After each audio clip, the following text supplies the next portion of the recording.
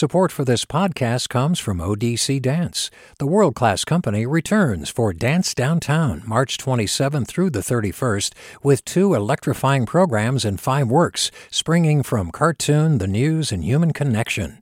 odc.dance/downtown. Support for KQED podcasts comes from Star One Credit Union, now offering real-time money movement with Instant Pay. Make transfers and payments instantly between financial institutions, online or through Star One's mobile app. Star One Credit Union, in your best interest. From KQED. This is the California Report. Good morning, I'm Lily Jamali. California is going to start setting aside 40% of all vaccine doses for the state's most vulnerable neighborhoods in an effort to open the state's economy more quickly. The doses will be spread out among 400 zip codes, with a large concentration of them in LA County and the Central Valley. Once 2 million vaccine doses are given out in those areas, the Department of Public Health will lower the threshold for counties to move to less restrictive tiers. Counties will be able to have 10 new cases per day per 100,000 residents instead of the current 7 new cases per day. It's news that baseball diehards have been waiting for, as Governor Newsom says he's hopeful that fans will be allowed in stadiums come opening day next month. Here's Newsom speaking yesterday at a news conference in Long Beach. We have confidence that when you think forward or look forward was April opening day, where we are likely to be if we all do our job. If we all do our job and we don't let down our guard and spike the ball, wrong sport, but you get the point, then I have all the confidence in the world fans will be back safely in a lot of those outdoor venues. Newsom says the state is in advanced talks with Major League Baseball and county health officials about allowing fans at games. Under current state guidelines, professional sports teams would have to wait until their counties reach the less restrictive orange tier before allowing fans at 20% capacity. The state's My Turn COVID-19 vaccination system is facing increased scrutiny across California. That site is the main source for the state's residents to sign up for appointments. According to the LA Times, it has serious flaws, making it much more difficult for counties to reserve vaccine appointments for communities hit hard. Here's LA County Public Health Director Dr. Barbara Ferrer speaking at a news conference this week.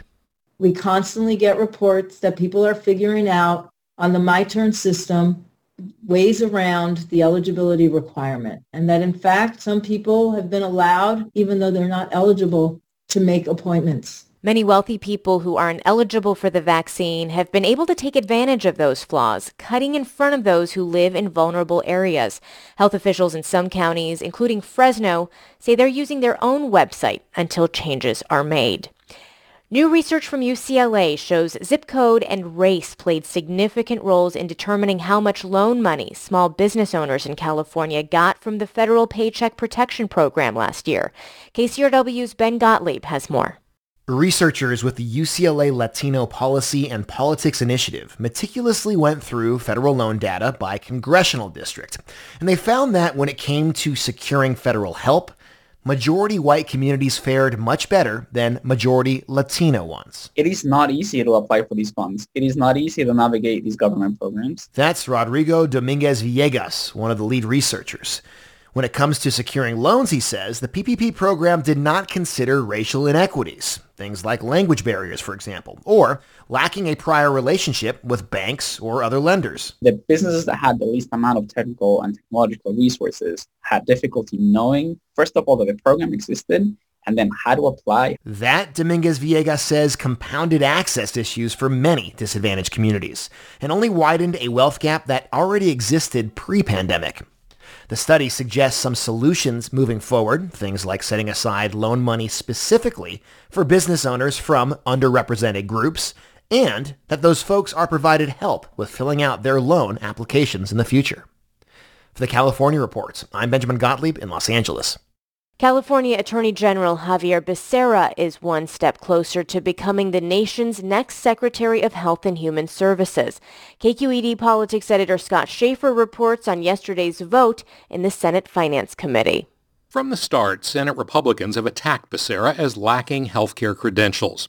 GOP Senator Bill Cassidy from Louisiana did offer one concession, though. He is a very good attorney general. Democrats on the panel, including Michigan's Debbie Stabenow, said Becerra has long been a strong consumer advocate. He's taken on drug companies for their high prices and their role in the opioid epidemic, and he's worked to enforce mental health parity.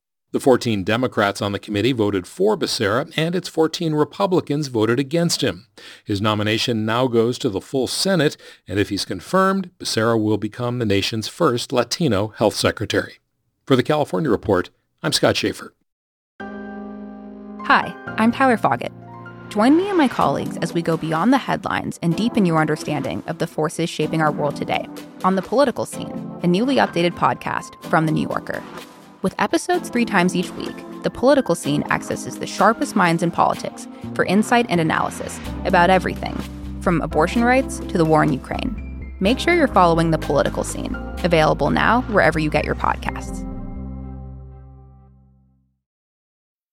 Hey, I'm Brian Stelter, and I hope you'll join me on Inside the Hive from Vanity Fair. Every Thursday, I'm getting the inside take from the best reporters in the country on what figures like Elon Musk, Donald Trump, Kevin McCarthy, and Marjorie Taylor Greene are doing. I think she wants to make things happen. She wants to get legislation passed. She made clear to me that she wants to have a president who upholds Christian values. She embraces the term Christian nationalist. That's Inside the Hive from Vanity Fair, available wherever you get your podcasts. Anti-Asian hate crimes have been on the rise since the pandemic began last year. In Sacramento, an incident at a Chinese-owned butcher shop is under investigation as a hate crime. Now, reporter Sarah Mises-Tan looks into how the city's hub for Asian businesses, known as Little Saigon, has been faring and what its future might be. On a recent Friday morning, Linda Louie stands outside the Indochina Friendship Temple on Stockton Boulevard, giving out free food to dozens of families waiting in a long line of cars. Freshly steamed sweet rice with mung bean, coconut and vanilla powders. Louie is president of this Buddhist temple, a community hub where she grew up helping after her parents immigrated to this South Sacramento neighborhood from Vietnam. But she adds that the COVID-19 pandemic is exacerbating some issues like crime and homelessness that have always been present in the area. Personally, just growing up in this area, seeing how much we've been through, how hard we work to be where we are or where we were, 2019, and we are here now is a little bit sad. It has saddened me. Councilwoman Mai Vang, the first Asian American and Hmong American woman to serve on city council, recently introduced a resolution to combat some of the racism against Asian Americans that spiked in recent months. The belief that Asian Americans and Pacific Islanders are a monolithic group and a model minority perpetuates stereotypes that mask hate incidents, trauma, and disparities within our communities. However, I want to be clear today that what you are seeing across the country, in the state and locally, is not new in our community. Mai Wen runs a nonprofit that serves the area called Community Partners Advocate of Little Saigon. She says the boulevard has seen a lot of closures. When I was driving through the Little Saigon district, I see a lot of empty offices. She anticipates about a quarter of the small businesses there could close permanently due to the pandemic, partially because of early racist rhetoric that squeezed Asian-run businesses. Being that, the virus came from China, and being in Little Saigon, we're mainly high population of Asian business owners. To some of the business owners, they felt that they were a target, and they noticed that their number of customers decreased. And, it hurts. Many business owners in Little Saigon miss out on grants and loans because of a lack of translation and outreach. It's this historic lack of resources to the area that has created a situation where many of the immigrants who built Little Saigon are now looking for better opportunities for their children. Andrew Leong studies the evolution of Asian ethnic enclaves at the University of Massachusetts, Boston. He says this transition outward is a pattern he sees across the country. Growing out of that, whether it's Chinatown, whether it's Little Saigon, means the upward mobility into professional jobs and into the white suburbs in order to achieve the sensibility of whiteness. But he also adds that the long-term viability of an ethnic enclave like Sacramento's Little Saigon is dependent on either new immigrants coming in or younger generations staying. On the other hand, many in Little Saigon say the boulevard and the immigrants who built it are resilient. Suying Plaskett owns Vinh Phat Supermarket, one of the longest-standing Vietnamese-run grocery stores in the area. She says there have been changes, but we still have plenty of us in here. No matter what, this is still Little Saigon. Plaskett says even if the younger generation of Vietnamese move away, the boulevard will always be a hub for their community. For the California Report, I am Sarah Mises-Tan in Sacramento. PG&E's newest CEO, Patti Poppe, spoke before state utility regulators yesterday for the first time. In January, she took the helm of a company that pleaded guilty last year to killing 84 people in the 2018 Camp Fire, which destroyed Paradise. Poppe revealed that it took some convincing to get her to take the job. I'll just tell you, I said no a few times, but I'll tell you also that after watching the Paradise videos, the ABC 10 news series, seeing the photos of our customer payment offices and bucket trucks that have been vandalized by angry customers. Poppe continued, that is not how a community or a state should feel about its local utility. The new series she mentioned was reported by Brandon Ritteman of ABC 10 in Sacramento. He joins me now. Good morning. Good morning. Good morning to you. So, first of all, just reactions to hearing the PG&E CEO name check your reporting as she appeared before utility regulators for the very first time. Yeah, I was pleasantly surprised to hear that. We've been trying to get PG&E executives to talk with us about some of the finer points of what we've found for the better part of, 2-3 years now. So it's good to know that the incoming CEO has taken notice. Our overarching bent here has been to pursue PG&E for what it is, which is a 2-time now corporate felon. They deserve to be covered as the perpetrator of crimes because that's what they are. And in fact, as you know, they're on probation right now for the first of those. Absolutely. And we also have had a lot of difficulty getting their executives on the record to speak with us about really basic questions about the company's direction right now. You have just this week put out some really interesting reporting about political contributions that PG&E has made. I have to say, I was under the impression that they had been blocked from giving political donations. So please tell us what you found in your investigation. Yeah, so they did face tough questions, PG&E did, after our first reporting on the 2018 campaign where politicians and campaigns in California took, I think it was more than $4 million of money directly from the company. In probation, the federal judge had called PG&E to explain itself, essentially, and the company said at the time that these political donations were not more important than spending on the power grid, on safety. And yet, our reporting reveals that they did fire up the political giving machine again and gave $2.1 million in 2020. And what's interesting about that is part of this money was given while PG&E was still bankrupt, arguing it didn't have the funds to pay cash to the victims of its wildfires that killed more than 100 people and burned tens of thousands of homes to the ground. Where did this money go? What kinds of political causes are we talking about? Yeah, so the bulk of the money goes to political action groups and political party organizations. That was $1.6 million of the $2.1 million that they gave.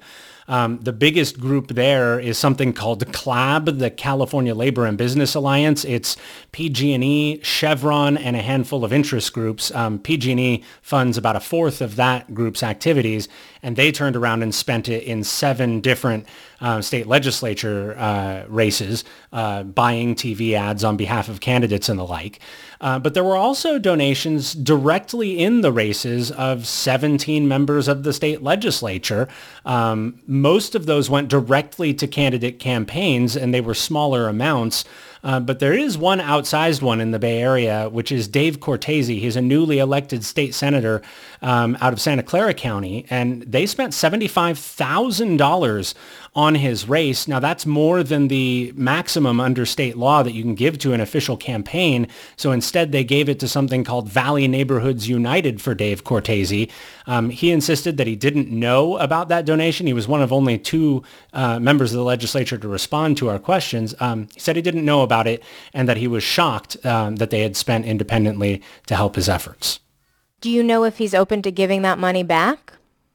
Well, he's not in a position to give it back technically because the group isn't controlled by his campaign, and he pointed that out. Our follow-up to him was, you are perfectly free to disavow this money. If a criminal is spending money to help your cause, you're perfectly free to go to a microphone or send us an email saying, knock that off. I don't want my friends taking that money. That email did not get a response. Well, thank you for your reporting, Brandon. Brandon is with ABC 10 in Sacramento, and he's done a series on PG&E called Firepower Money. It's great to have you on the show. Great to be here. Thank you very much. And firepowermoney.com is where you can watch all our work. Support for the California Report comes from Water Heaters Only, specializing in the repair and replacement of water heaters since 1968. Licensed and insured. Open 24 hours a day, every day. Learn more at waterheatersonly.com. Eric and Wendy Schmidt, whose philanthropy includes Schmidt Ocean Institute, working to advance the frontiers of ocean research, sharing the connection between life on land and life at sea with everyone, everywhere. And College Futures Foundation, supporting KQED special broadcasts from college campuses and other higher education reporting. Learn more at collegefutures.org. And that is the California Report for this Thursday, March 4th, a production of KQED Public Radio. I'm Lily Jamali. Thanks so much for listening. Have a great day.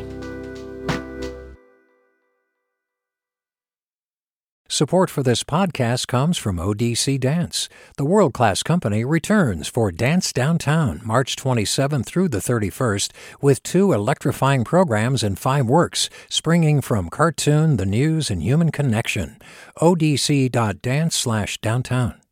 Support for KQED podcasts comes from Star One Credit Union, now offering real-time money movement with Instant Pay. Make transfers and payments instantly between financial institutions, online or through Star One's mobile app. Star One Credit Union, in your best interest.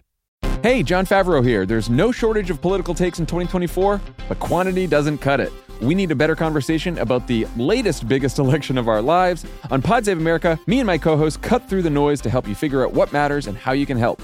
Every Tuesday, Wednesday, and Friday, Pod Save America is breaking down the political news that makes us laugh, cry, and snap our laptops in half. Expensive year for laptops. Make sure to check out new episodes of Pod Save America on your favorite podcast platform or our YouTube channel now.